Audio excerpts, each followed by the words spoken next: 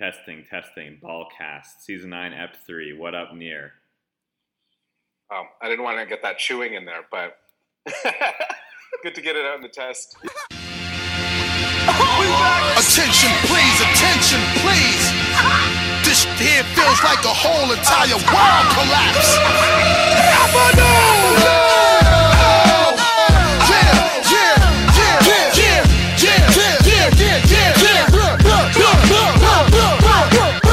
Bust the rhyme now, MOP now.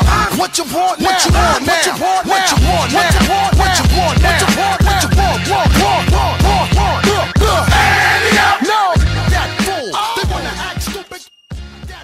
Welcome to the BallCast, boys and girls. Jay Riz and Near Ascend back in the Intercontinental Lab, bringing you, the loyal listener, your favorite hoops podcast.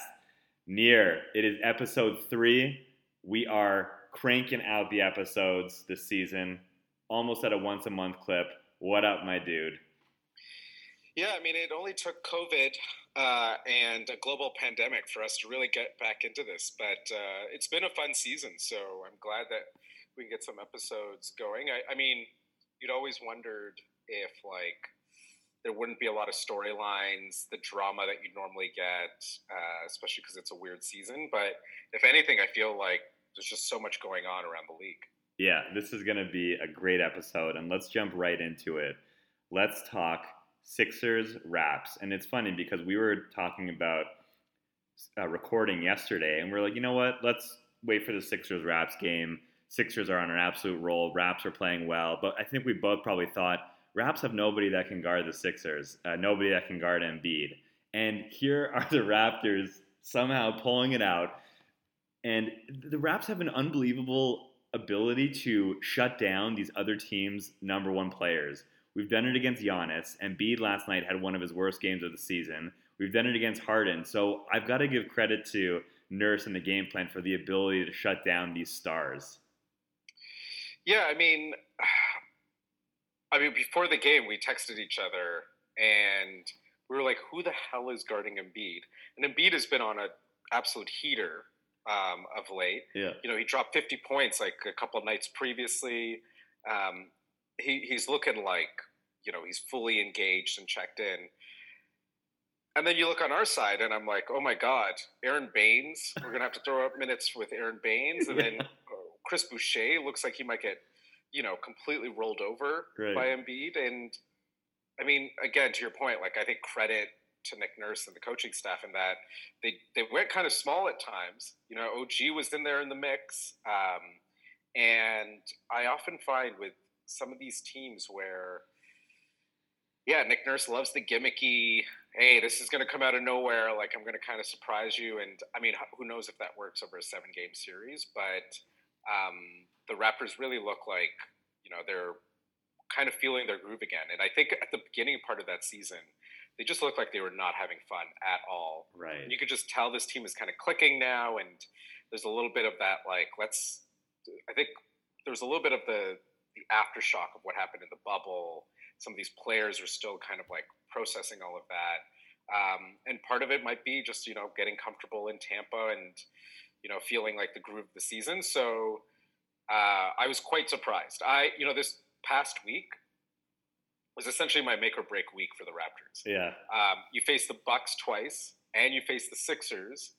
And I was just like, this could be a horrendous stretch.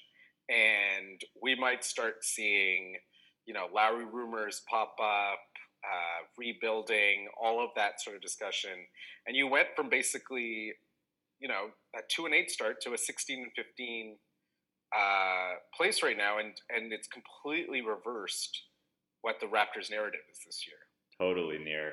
And a key piece of that has been resurgent Siakam, of course, Fred VanVleet playing incredible, but a huge lineup decision has been starting OG at center, making every Raptors fan wet dream come true. This is so fun seeing the small ball lineup and having OG Anunoby as our center. What's your take on that small ball? Yeah, I mean, we've been asking for that some time, right? Think about the playoff runs where we're like, why don't we just go completely small? And I think the concern before obviously was OG, not being able to like get enough like on the glass, like the strength piece, like there's challenges with like Siakam, and I'm happy that they're embracing going small. It'll be interesting to see, especially with Lowry coming back, if they continue to adopt that. I feel like Nick Nurse has experimented with it, and he always seems to kind of like shy away from it. I mean, there should be no other reason than watching Baines play 5 minutes in a game to allow you to just accept, okay, maybe small ball is the future for us. Right. And I don't know what his hesitation is. It could also just be that it's super taxing on guys like OG and Siakam. And now with those two being asked to do more of the offensive load, maybe it is something where you don't want to risk having to go completely small. But one of the things I noticed even in the I think it was the Nets Clippers game, or sorry, the Jazz Clippers game, was, you neutralized Gobert to a certain extent because you just put Marcus Morris out there. And you have Gobert now running around the perimeter, chasing down Morris. And it's kind of like, it's interesting why more teams don't just try to like counter like the Embiid size issue with like going small and forcing Embiid having to like run around the perimeter, having to chase guys, tiring him out. And I don't know why teams haven't adopted that completely.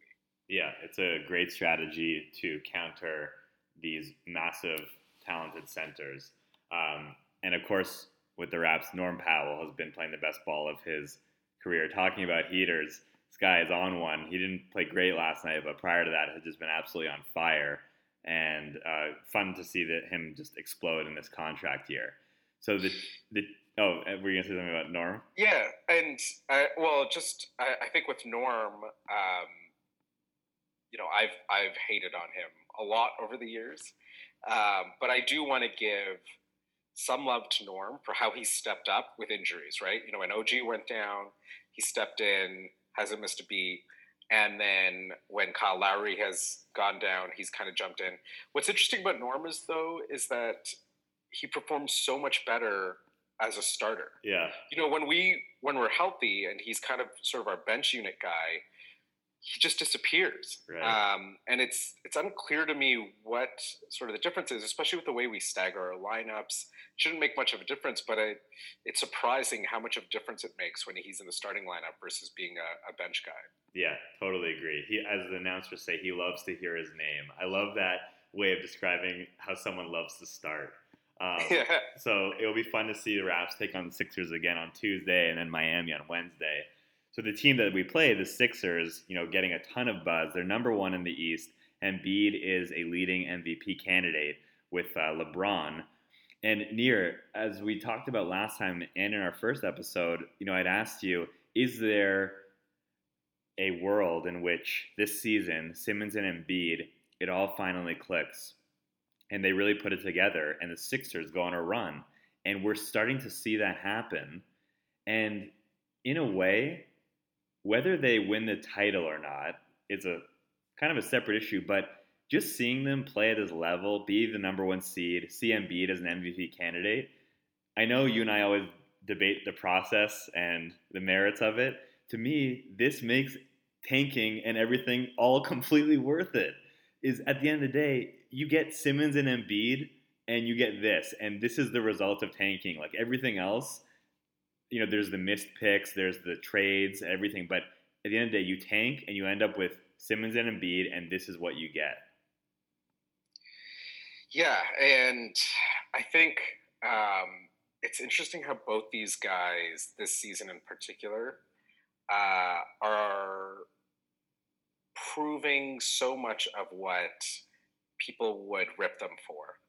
So definitely with Embiid, if you think about conditioning, looking engaged, being sort of that offensive force, not just hanging out at the 3-point line, being more efficient.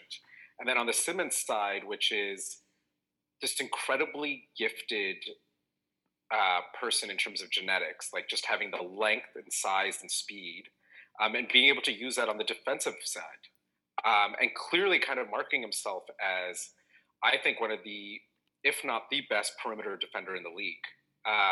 And the way he shut down Lillard over the last few weeks, LeBron, like there's multiple times where you just watch and you're like, this guy has fully contained him. The two of them have now kind of like found, it's almost like they've moved past all of the narratives and are just playing like themselves. And who knows if that's, partly to do with like Doc Rivers kind of the experience he brings and was able to kind of tap into like, hey, do what you're good at. Don't feel like, especially with like Simmons, like I'm sure a lot of that, especially with like the Harden rumors, it's sort of like, oh, he doesn't have a shot, he can't do anything offensively, and I find that he's, much more of like, here's what I know and here's my comfort zone. The same thing with Embiid. I mean, Embiid is having an incredible season right now. When you're thinking like MVP picks, he's at the top of that conversation, especially with Philly's record. I mean, 538 has their sort of like baseball equivalent to wins above replacement metrics, and Embiid is second, like to Jokic, but not by very much. But just when you're thinking both offensively and defensively, there isn't anyone close to him, just in terms of the balance that he provides on both sides.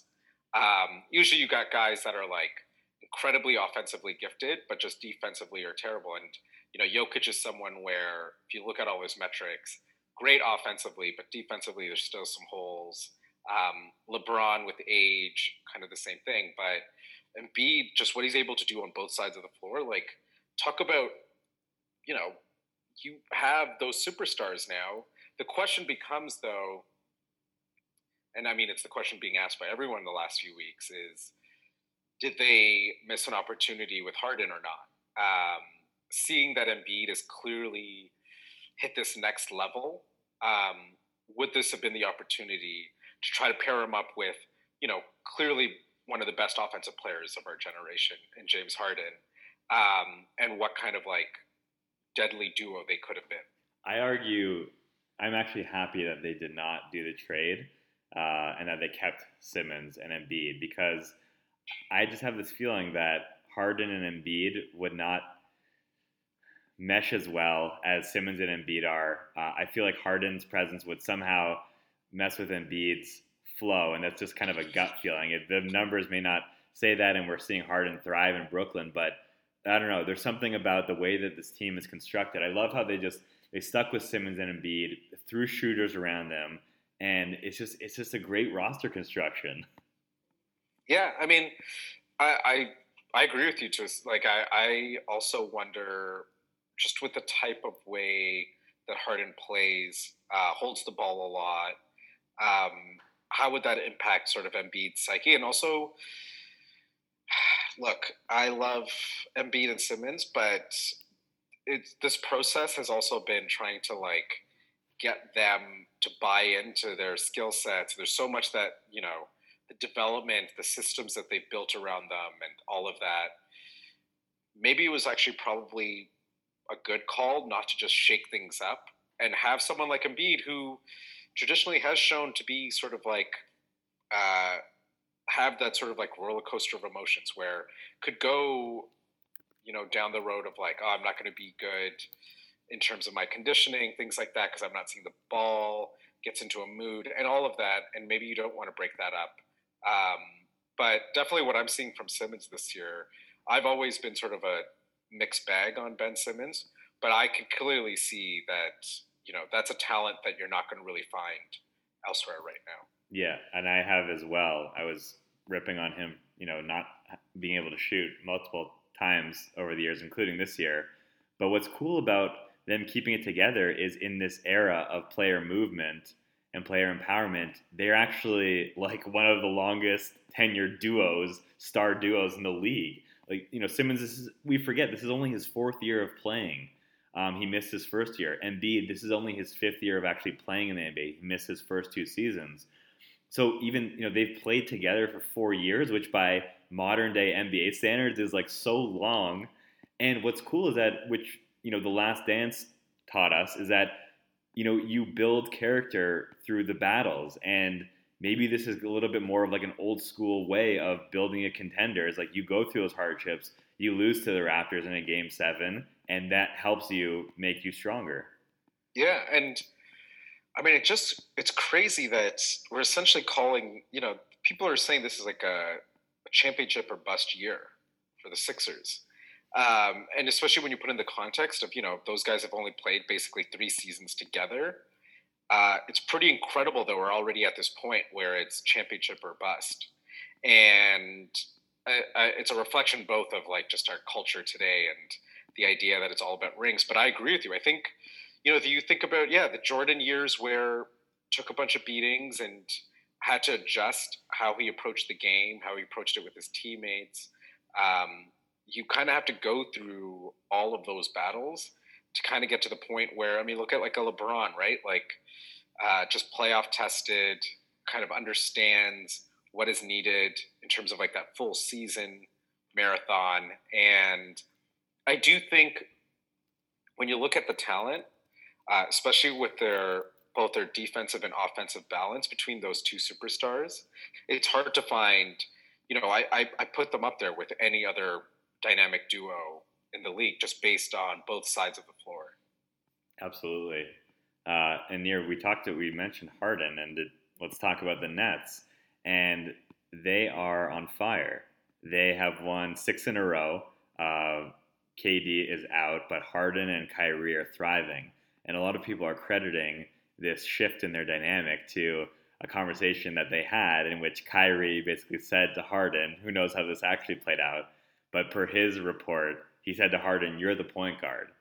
And, that's funny that that's how it gets reported, but through Kyrie's lens. However, nevertheless, that is the perfect setup. When you, Martin, and I were talking about how is this Nets thing going to shake out, we were saying how KD is the most talented, but probably will end up deferring because of the egos of Harden and Kyrie. And what we're seeing here, hopefully, is that Kyrie will be the one that can defer and still maintain his elite status. But Harden brings the ball up, Kyrie's the shooting guard, and when KD comes back, KD will be the small forward, power forward, or center at times. And that is going to be, and has been already, beautiful basketball. Yeah, I think that the defense still is terrible. Yeah. There's been a couple games where it's just been basically a shootout, but I agree with you. I think the fact that, I think Kyrie, his skill set was almost always like a shooting guard. I don't think I never really watched him for his playmaking, and to now have a guy like Harden, who is probably one of the best passers in the league, one of the the guys that can kind of get so many people different types of shots, is able to create his own shot as well. To now have that balance agreed upon between them, that's the part that we thought initially there'd be friction, where, oh my God, who's going to get the ball in what situations, who's going to accept a different type of role. And the assumption we'd always made was that like Durant was going to be the odd man out. Clearly, that hasn't been the case, and I think a lot of it is because of the history that Durant and Harden have, and the history that these guys have, and it's coming together, really well. And the other issue that, at least temporarily, looks like it's been okay. I mean, I don't know how long term DeAndre Jordan is as a solution to this, but just on the rebounding side, they've been able to kind of counter a lot of the efforts that other teams are making with like trying to go small, trying to get some of that like rim protection completely out of the picture. In the same way that I think I mentioned how the Clippers played the Jazz, like you noticed that a little bit last night, but then DeAndre Jordan had, the biggest offensive rebound of the game with that putback shot to basically win the game. And I think that's why they're still going to be in the market for a big. It's just at this point where I'm like, I think they could just play shootouts. Yeah. And I think, I've always been kind of on the play, like the side of, well, at some point you got to play defense, and then those shots are going to go in and things like that. But the way that these three guys, like, I just can't remember the last time we saw, three players of this caliber just offensively. Like obviously there was the Steph, Clay, KD, um, but just in terms of the playmaking, like I don't think I've seen that before. Yeah. In terms of even between Harden and Irving, like Clay was just more of your like just an incredible spot up shooter, and this is much more of like these guys can just milk the entire 24 seconds and still create beautiful basketball. Exactly. Clay was one of the best shooters of all time, if not the best, but he wasn't that playmaker off the dribble. I mean, Kyrie, this guy is unbelievable. His handles are incredible. The way that he finishes at the rim, numbers wise, I mean, he's averaging, interestingly, the most points per game in his career. He's averaging 27.7 points per game in year 10, and at age 28, he's also shooting the best percentage of his career, 52.5%. He's a career 47% shooter. So just unbelievable season from Kyrie. He got rewarded as an all-star starter. And then you got Harden, who's averaging the most assists in his career, 11.4 assists a game. So super interesting stuff going on in Brooklyn. Nir, before we jump to some West contenders, anyone else in the East that you wanted to touch base about? I mean, I'm shocked that you haven't brought up Mike Budenholzer in this entire span, because you've been quite joyous in the demise that the Bucks have seen over the last week.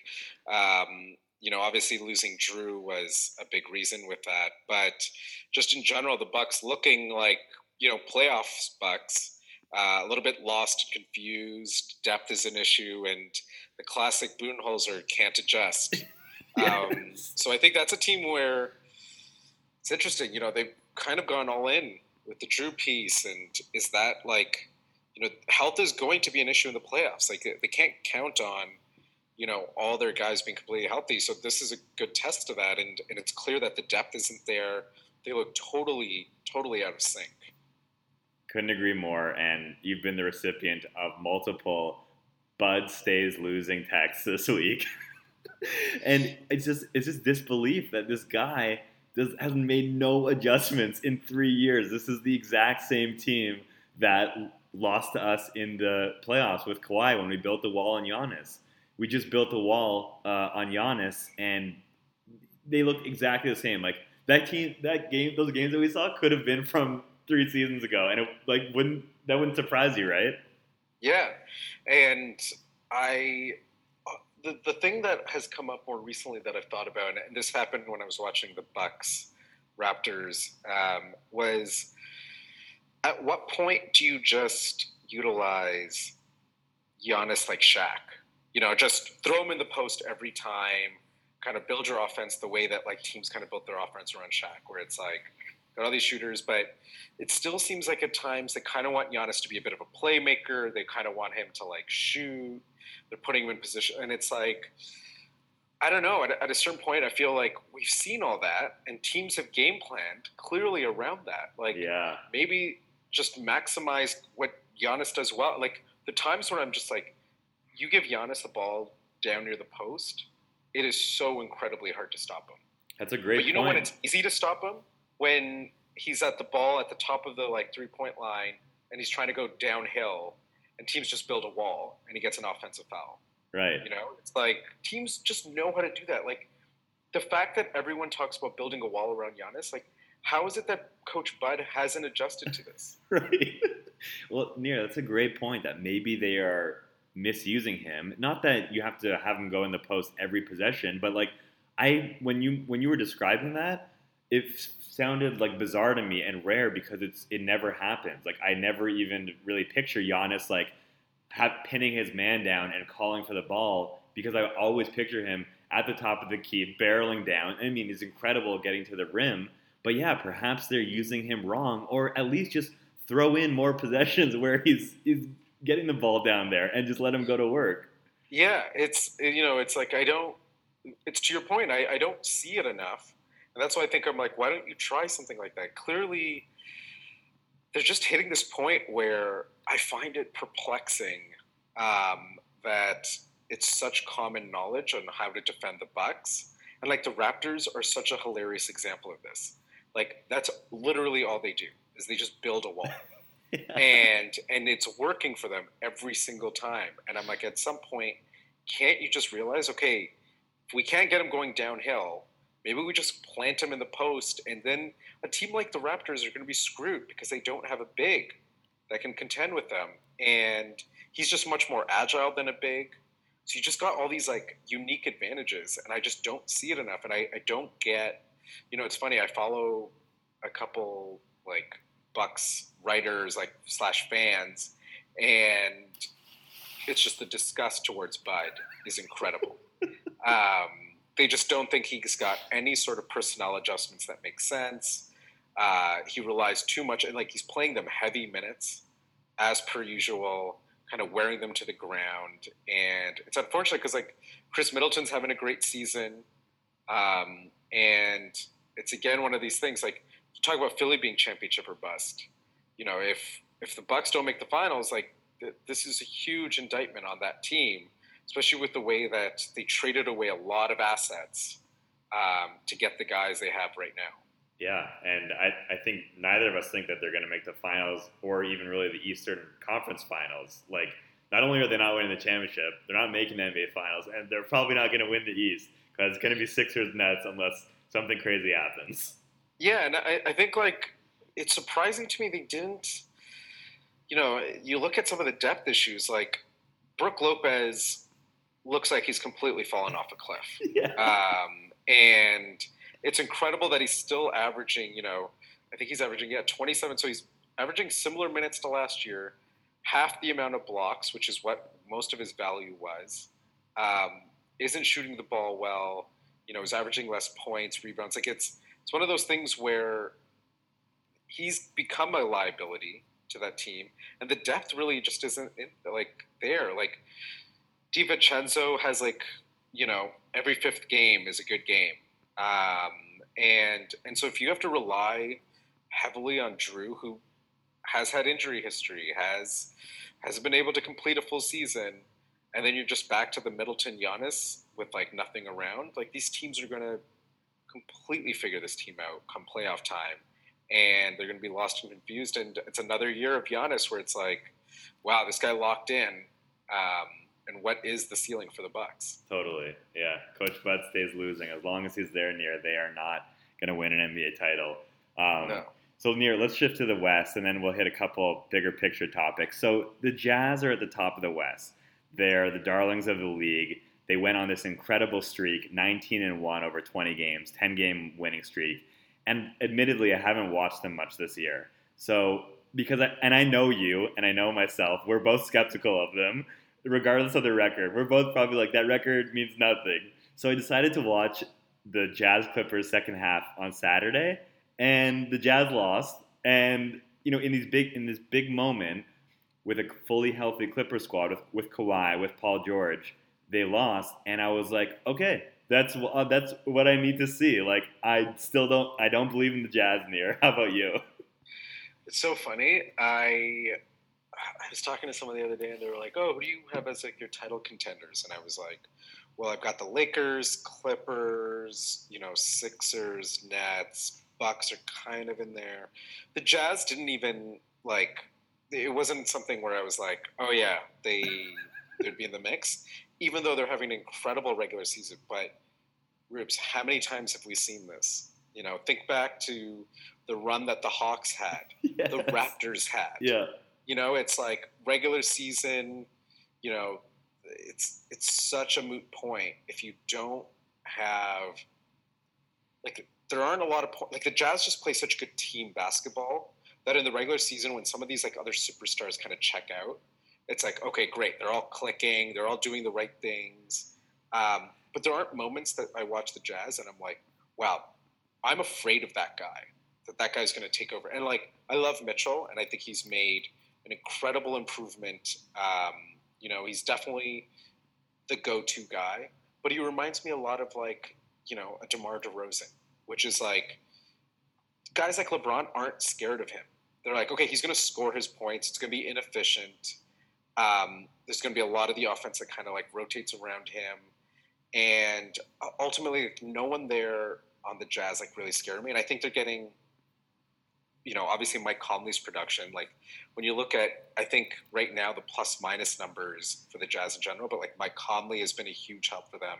But again, these like plus minus numbers and all these like calculator stats remind me of like those Hawks years where it was like, well, look at their like plus minus, look at the Raptors plus minus and things like that. And come playoff time, they completely flame out. And I just don't think they have that superstar. And it led me to actually look up, in the last like 30 years, the title teams. And the one exception that I found where like you couldn't say it was like a top 10 like superstar. Can I guess? Yeah. 04 Pistons. Exactly. But they had record-breaking, like they had one of the best defenses ever. They held, I think it was like they still hold the postseason record for most games under 90 points, their opponent.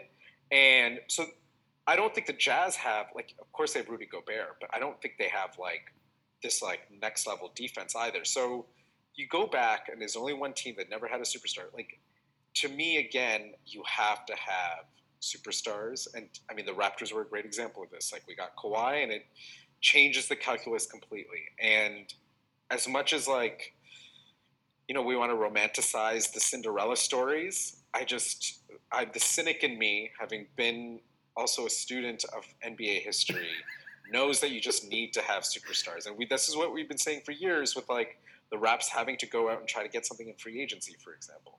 It's so true. And that Donovan Mitchell, DeMar, Raps era DeMar comparison is excellent. And I hadn't even thought about that. But that's exactly, he's DeMar who can shoot threes. I mean, he hits like 3.5 threes a game, but their game is so similar. He shoots 42%.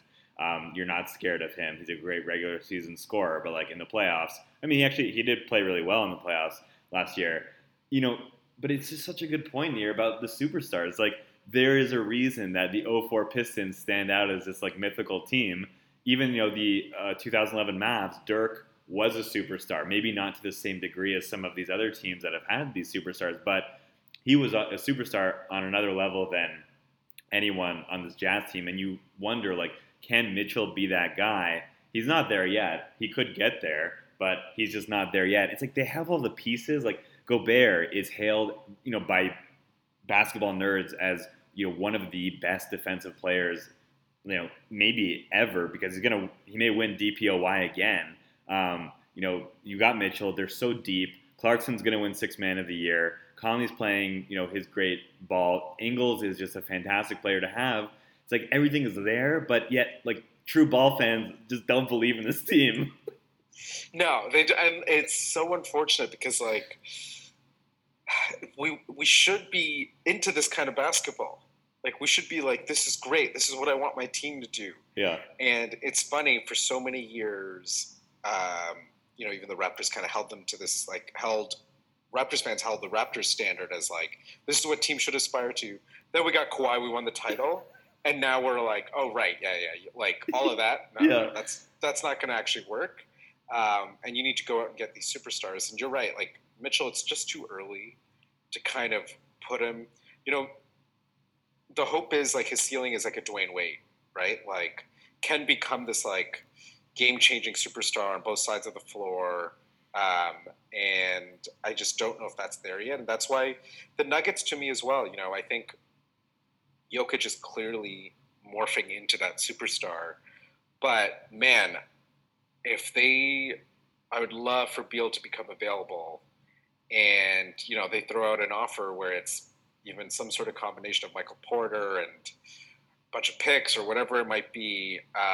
Because if you pair Jokic with another superstar, you're now putting the Nuggets in the class with like all these other teams. But until that, I can't put them in the same tier as the Lakers or the Clippers or the Nets or the Sixers. I can't. And I think it's because Jamal Murray to me has just been so inconsistent. And I can't trust that team.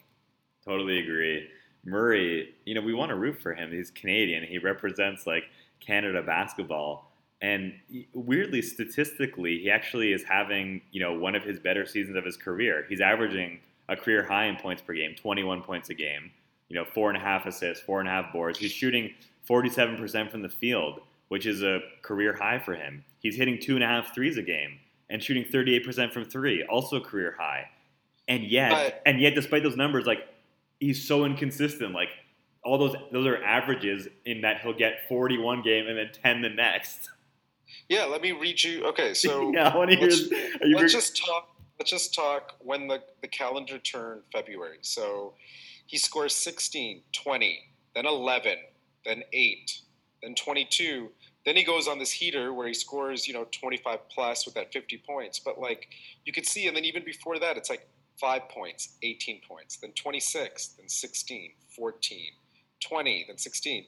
Like there's just, you can't have games where you're, great, you scored 51 game, but then you had like multiple games where you scored like 9 and 14 points. Right. And that kind of inconsistency is brutal. That is not what, when you're talking about, especially if like you just become labeled as sort of this like hot streaking shooter. That is not a superstar.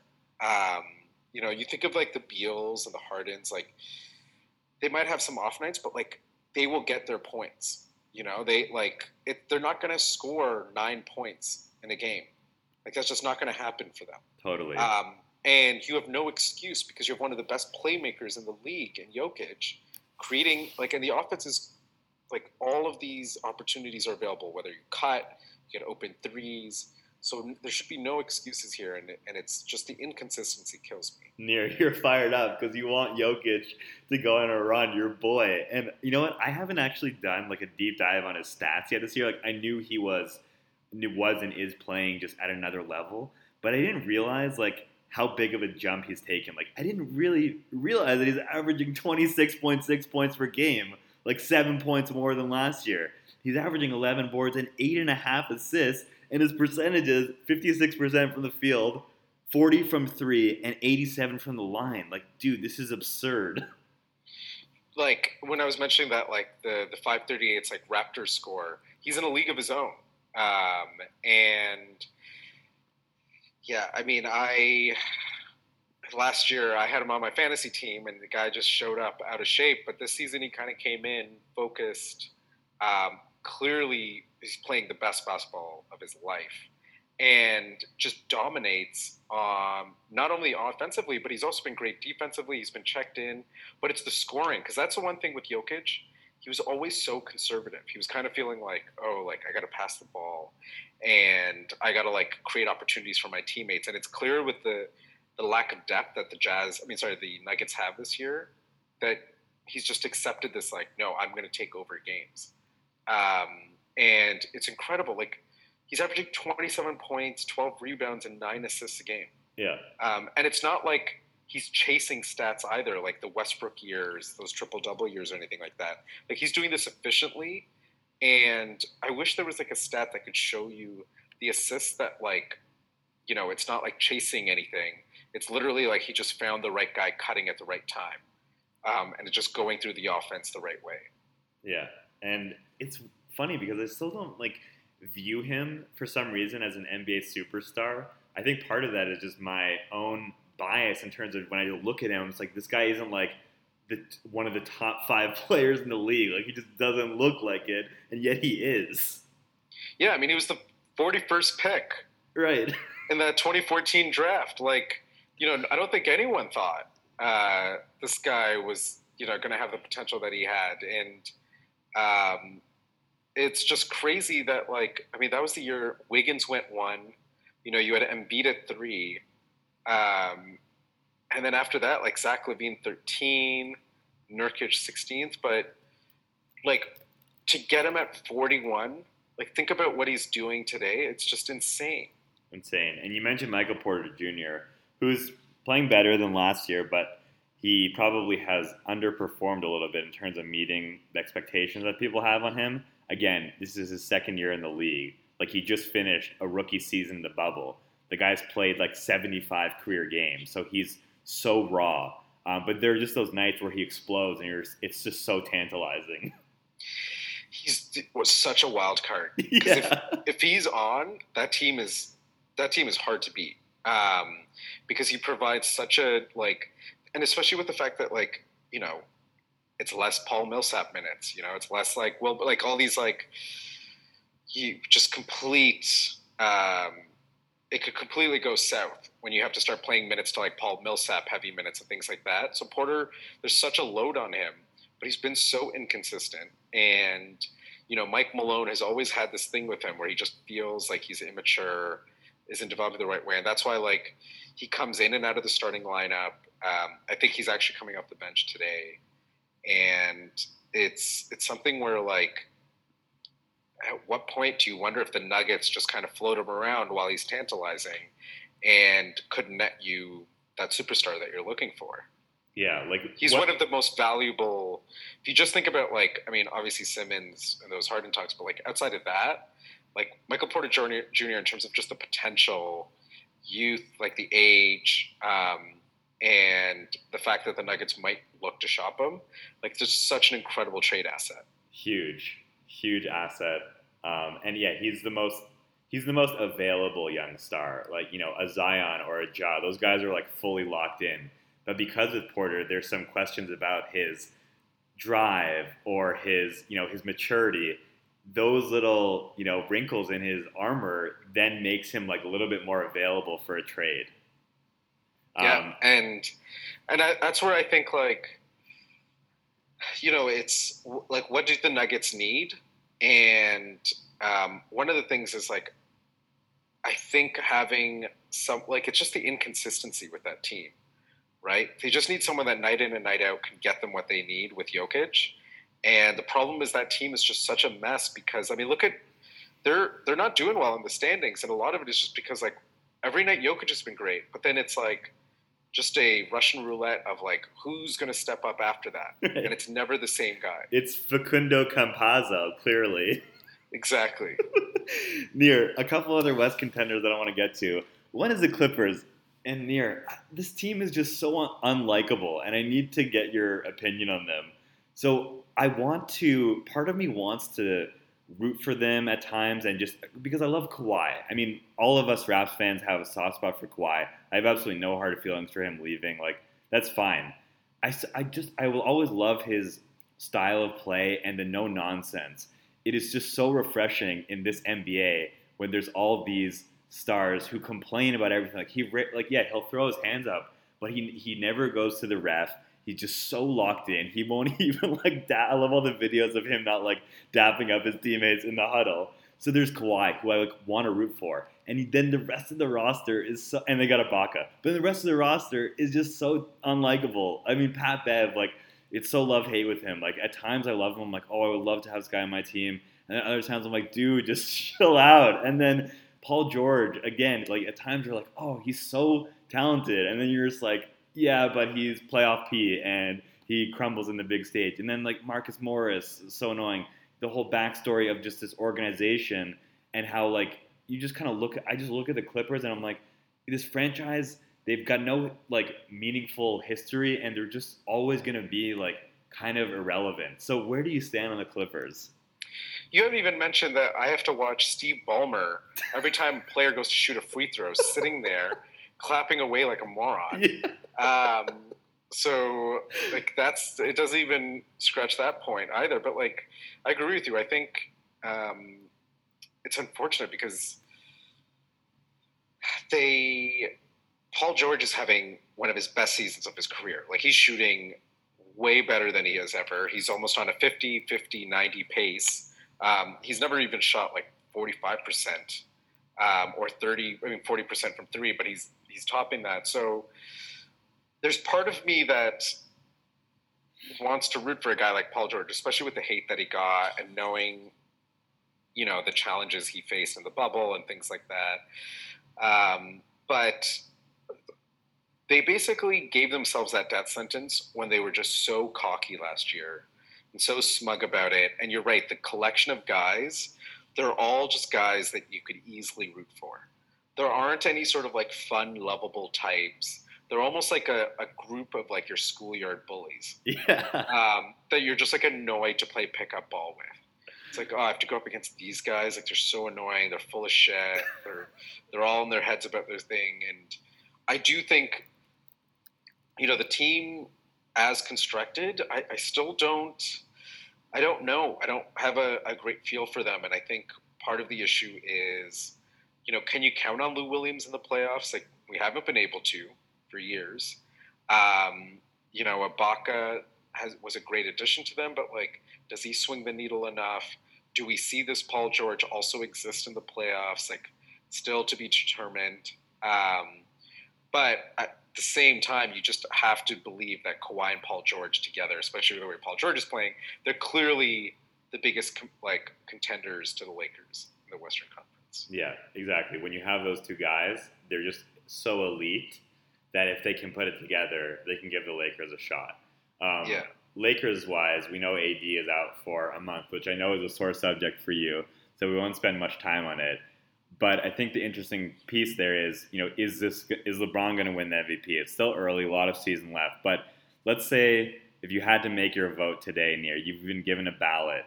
Are you voting for LeBron or are you voting for Embiid, Jokic, whoever? Like, basically, are you saying LeBron is the MVP? I would put him in the top 5, but I'm curious to know, like, is this just now a narrative shift, like where it's like all these years where we didn't give LeBron the MVP, so it's like we got to give it to him. Like, statistically, it's incredible what he's doing at this age and with the amount of minutes that he's played coming off of finals. But guys like Embiid, like the Sixers are doing just as well. Jokic is playing out of his mind, carrying that team. It's like Lillard, for example. Without CJ McCollum and Nurkic, the fact that Portland's still in that, top part of that Western Conference, like, I'm surprised. I wouldn't give him my, first vote MVP right now. And I wonder if some of it is just this narrative of, we've neglected LeBron for so many years. But the MVP award has always been that debate of, are we voting on, who's the best player in the NBA or who is just the most valuable that year to that team? Like, those are kind of two different things, because the consensus, everyone knows this, LeBron is the best. Like, there's no question about that. But if we're just looking at this year, statistically and the impact that they're having on their team, I just think that, what some of these other guys are doing is pretty incredible. And I think LeBron, it's almost like we've shifted back to, remember the years where it's like, yeah, you just have to give LeBron the MVP. Right, and where the big test is going to be, how do they do over this next month when AD is out? If they still maintain, 1 or 2 seed in the West, then, he may end up locking it in. If they falter a bit and, become the 3 or 4 seed, we may see that narrative shift more towards Embiid, Jokic, or even Lillard coming in hot. But Nir, I also want to touch on the Phoenix Suns, and we got to revisit our Suns-Warriors bet. Well, it's a great segue, because I was going to say, you didn't even mention Steph in that conversation. Yes. So, come on, we're not giving it to Steph, even though Westbrook did win it one year when his team was the 6th seed. But the Warriors are the 8th seed, and they're 16 and 15. Steph is not getting it, although he's putting up insane numbers. But we had a bet at the beginning of the year, Suns-Warriors, who would finish with a better record. I picked Suns, you picked Warriors. You were incredulous that I picked the Suns, that they would be better than the Warriors. Nir, this Suns team is a lot of fun. They're 19 and 10. They're 4th in the West. Chris Paul, man. So, everyone's giving a lot of love to LeBron and how is he doing this in year 18 or 19, whatever it is, at age 36. And here's Chris Paul, age 35, in, again, year 16 or 17. He's averaging 17, 8.5 assists, 4.5 boards, a steal and a half. Nir, I just looked this up. He's shooting 97% from the line. That is the most absurd stat of the season, I think. Yeah, look, sometimes you just got to take the L. And I accepted this early on. Chris Paul, we talked about him last year, with OKC and what he was able to do. And I doubted him again. And you could arguably say he's been the best player on that Suns team. And that's shocking when you think about, Devin Booker being there. And that's what's pretty crazy about it is it's just like, wow, how is this guy still doing this? And they've got some like interesting good pieces in like Michael Bridges, Cameron Johnson, Jake Crowder was a great pickup for them, and so I don't see myself winning that bet this year, and I've kind of conceded, and partly to do with not only the Suns' success, but also the Warriors just looking like, you know, especially with Draymond having his injury issues, Wiseman not looking like he's going to be anywhere ready to play in the next year. Yeah. And then Oubre and Wiggins just, trading good games and bad games. Talk about inconsistency. So Suns, I mean, they're an interesting team in that, like, they still could, like, potentially make some moves. They could, work around the edges. But as constructed, like, what a win for the Suns overall. What's your take on DeAndre Ayton? Because he is a guy that I really cannot figure out yet in the NBA. So this is his third season. He's kind of regressed in a way this year. His points are down. He's down from 18 to 14. He's still grabbing 12 boards, 2 assists. His blocks are down from 1.5 to 1. He's shooting 58% from the field, so that's up from 54%. He's a 71% free throw shooter. He doesn't shoot any threes. So what's the deal with Ayton? I don't really understand his game or how he fits and what do we want him to be. Yeah, I mean, talk about the impact that Chris Paul would have, right? Like, it's surprising that, the immediate thing I thought about when Chris Paul joined the Suns was I was like, oh, remember when Chris Paul and Tyson Chandler were just lethal in that pick and roll? And I thought this would be the same thing, and it hasn't happened yet. And I wonder, I don't know about him. Physically, he is so incredibly strong and gifted. And it just seems like he's not putting it all together, or maybe it's like a learning curve, because you go from, not having someone of like Chris Paul's IQ to now having to adjust, and maybe it'll come as the season goes along. But he has been a big disappointment in my eyes. Yeah, me too. But the Suns will be fun. They're going to make the playoffs for the first time in this Devin Booker era, so that'll be fun to see them in the playoffs there. You mentioned the Warriors, and you mentioned Steph going on this absolute tear, and I definitely can let you fanboy over him, but I do want to get to Draymond Green's comments, just about the state of the NBA. But before that, Steph, I mean, just having an MVP numbers-esque season reminiscent of his 15-16 year, how much fun have you been having watching him? Yeah, I mean, it's like, I remember that 15-16 year just being like, what am I watching? And then he kind of obviously they got KD, and we weren't able to see Steph in his that's what last year was supposed to be, right? Which was, hey, KD's out now, like Steph going back to Steph, but then he got the hand injury. It's just nuts. You're just like watching a guy that's completely just transforming the NBA. And he said, he feels like the best he's ever felt, which is very fascinating. Yeah, I mean, it's nuts, the numbers that he's, when you're talking about, the volume of shots that he's taking, and he's still able to connect on, 49, he's, that 50, 40, 90 club at, his volume, it's insane. Yeah, it's wild.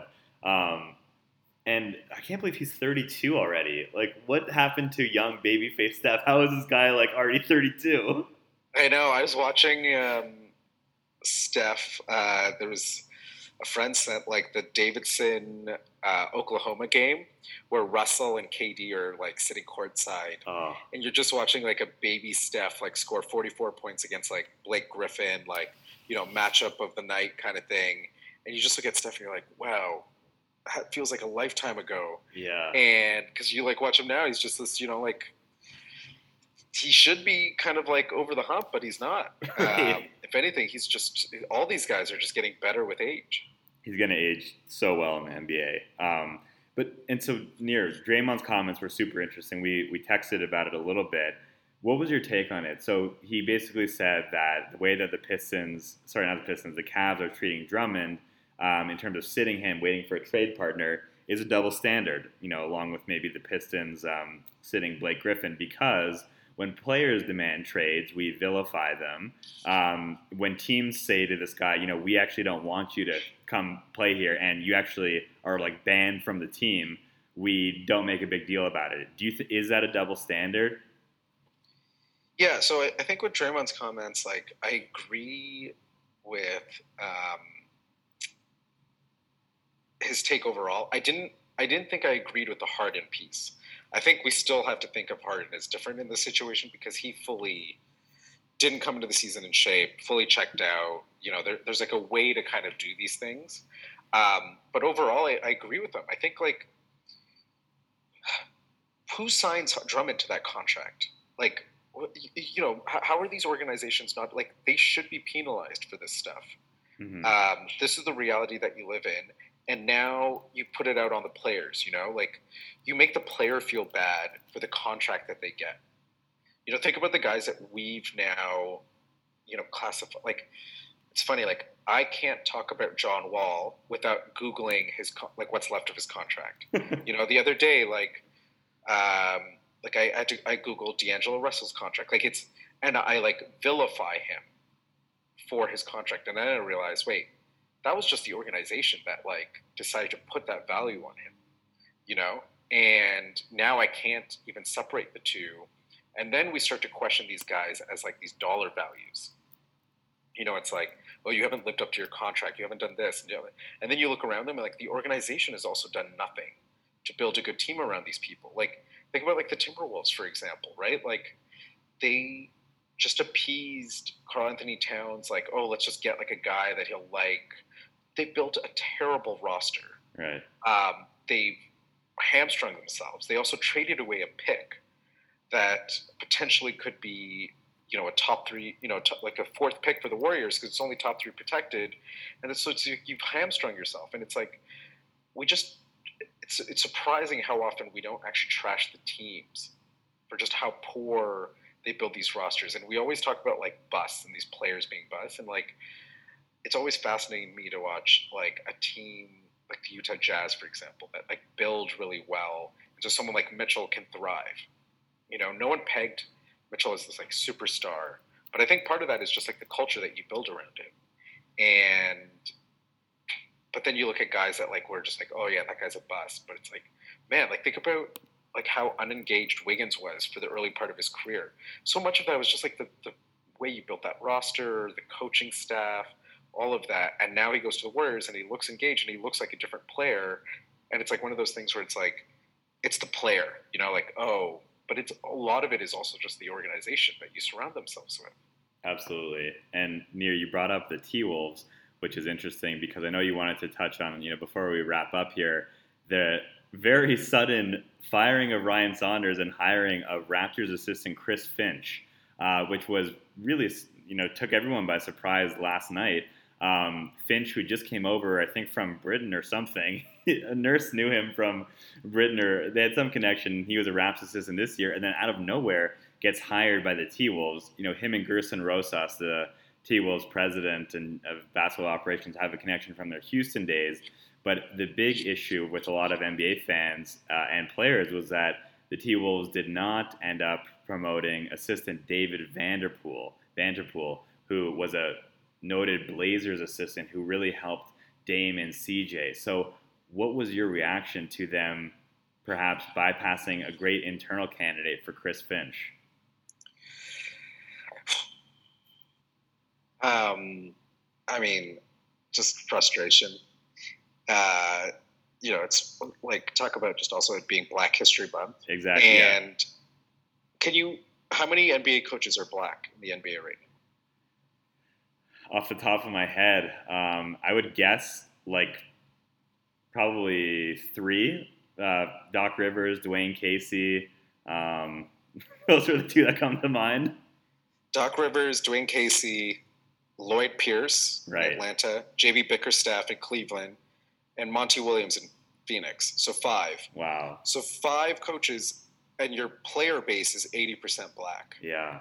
And it's not like there's no black assistant coaches or guys that have put in their time. David Vanderpool being a perfect example of that. Lillard and McCollum credit so much of their development and success to a guy like that. And to me, it's just surprising in this case. Like, look, Chris Finch might be a good candidate, but you're telling me what, like, you couldn't get him at the end of the season. At least give Vanderpool an opportunity as an interim coach just to show what he can do. Evaluate, and then at the end of the season, if Finch is the guy that you want, Finch is the guy that you get. But to do this like mid-season, clearly it's just like it's one of those things where was Vanderpool given a fair chance to actually show that he could be potentially head coach? And it's like, you pulled him away from Portland, clearly with, I guess, the intention being that maybe longer term, like this would be something where you can kind of fill in, and just to be completely overlooked like that. And I think it's annoying because as NBA fans, we like to kind of think of ourselves as like morally superior to the NFL, where this is just a rampant issue, like where they've had to create a rule to basically have diversity interviews, like the Rooney Rule. And the fact that the NBA doesn't need it, because we're always like, no, the NBA, man, it's diverse. Like it's got, and then you look at it's like 5 coaches. Yeah. And Ty Lue as well. League. I thought about Ty Lue. What's that? Ty Lue. Yeah, as well. Ty Lue. Yeah. It's like one of those things where it's like, it's shocking to me, especially with like how many of these guys that are former players that are super smart have put in the work, the time, and they just get completely overlooked time and time again. And it's like these players are also upset. Like you could see Lillard and McCollum going off on Twitter last night. It's like, they're basically saying like, man, these locker rooms need guys like David Vanderpool. It's like they just need a feeling of being able to relate, and knowing that there's like opportunities like that for these people. Totally, that the relatability is so key. I mean, absolutely, the NBA needs more black coaches, and it's a problem that probably doesn't get talked about enough because, like you really astutely pointed out, the league is seen as so progressive, so that it can kind of like hide under that umbrella because of its comparison to the NFL, for example. But yet, what we're seeing is, it's actually not as progressive as we think. No. Yeah. Anything else you wanted to add to that? No, and I just think that like it's the Timberwolves. Like you even think about like Glenn Taylor as being one of the worst owners. This is just like it's one of those things where that's why I ended up doing a deep dive into D'Angelo Russell's contract. I just wanted to see like how quickly can Cat get out of there. Right. But it's locked in for a few more years. That franchise is just they're screwed. They look miserable. I mean, we saw them against the Raps. Like their body language. Talk about bad body language. They look awful. Yeah, it's so bad. And now for these guys to know that the story right now is that like they completely like it's such a bad look and then for a new coach to come in with that. Exactly, Chris Finch is screwed because like, David Vanderpool is still one of his assistants. It's gonna be what's gonna go on there? Yeah, like I read some quotes from the press conference today. He was the GM was being asked all these questions around it. Yeah, it's like that's the main story now. Right. Wow. All right. Any other teams in the West you wanted to hit on before we wrap up here? No, I think we did a pretty good job covering sort of like the main teams that kind of are in the mix. Obviously, for me, like the team that I always have one eye on is the Dallas Mavericks, right? Like I think I find them really interesting in that I don't know what else you can do with that roster, right. But as constructed, it's clear that they're not very good, right? And it's like you don't have a lot of flexibility, and so it sucks because Luka is clearly one of the top 10 players in the league, and it's just that the way that like everyone else on the team, it just looks like a complete mess. Defensively, Porzingis looks like a complete pylon out there. And so that's the team that I always have my eye on. I think there's nothing of interest to me that I've seen from them that I even think that, even if they get into a play-in game, would make any noise. Which is so fascinating because we've talked about a bunch of duos on this episode, and you think about Luka Doncic and Kristaps Porzingis. What a freaking duo. And yet the team sucks. They're 13 and 15. I mean, they've been decimated by COVID at times, but even still, like they're just really not that good. And they have 2 unicorn-esque players. I know. That's why, like, for me as an NBA fan, I'm just like, I want them to be good. Right. Like, I want them to be, just ones that I tune into every night. But then there's certain nights where I've tuned into a Mavs game and I'm like, oh, God, I can't watch Tim Hardaway jack up another 8 shots. Right. And then I have to watch Jalen Brunson run the offense for a bit. Like, no thanks. Too much Jalen Brunson. No.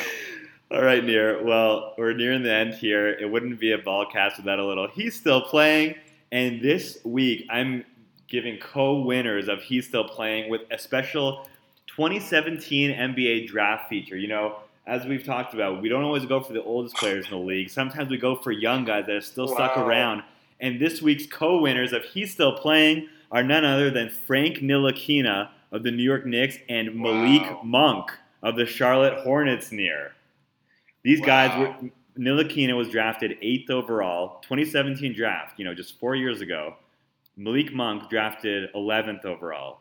Ntilikina has played in 4 games this season, and this is most definitely going to be his last year in the league. I mean, some people have said that some team could revive him, but, I mean, he's playing 10 minutes a game in 4 games, tons of DNP CDs. Still very tantalizing for Hoops Junkies, but nothing really going on there. Malik Monk...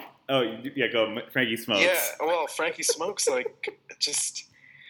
think we've got like 3-game stretch where it's like, oh, it's tantalizing, and it's like, oh my God, no, this guy is not going to make it. No. Wow, that's crazy. We're talking about a guy in 2017. Right, 2017. And then there's Malik Monk, who, I feel like a couple weeks ago had one explosion for 35 points. You're like, oh yeah, Malik Monk is in the NBA. I mean, that was my reaction. How about you? Yeah, honestly, the last Malik Monk moment was when I think, didn't he do something to piss off Jordan? Yeah. Where I think he called some sort of, brain fart. But outside of that, no relevant moments whatsoever. Totally. It's 4th year. He's averaging 21 minutes a game, which isn't bad, coming off the bench for Charlotte. But, 10 points, 2.5 boards, 2 assists. I feel like, he had a lot of hype coming out of Kentucky. And, he just... again, has not reached the hype, and, he could very well be in Europe or China in a couple of years. Yeah, which is crazy when you think about, so 8 went Frankie Smokes, then 9 was Dennis Smith Jr. Right. Another and then you guy. 11 Malik Monk. that stretch could just be in China a year from now. Right. That is nuts. Yeah, unbelievable. All right, Nir. Well, it was great to get back on the horn with you. Another fantastic ep. And I will see you again on here in about a month. We got to keep up the monthly recordings. Yeah, hopefully we get maybe a post All-Star game. Second half of the schedule is released. We can recap the first half as well as the All-Star game, and then kind of start thinking about what the second half will look like. Yes, that would be awesome. If there is an All-Star game, we'll see what happens with that. All right. Thank you, loyal listeners, for tuning in. Until next time, take care, y'all. Peace. Thanks for coming out tonight. You could have been anywhere in the world, but you're here with me. I appreciate that. H to the Izzo, V to the Izzy. For Shizzle, my nizzle used to dribble down in VA. Was hurting them in the home of the Turbans. Got it dirt.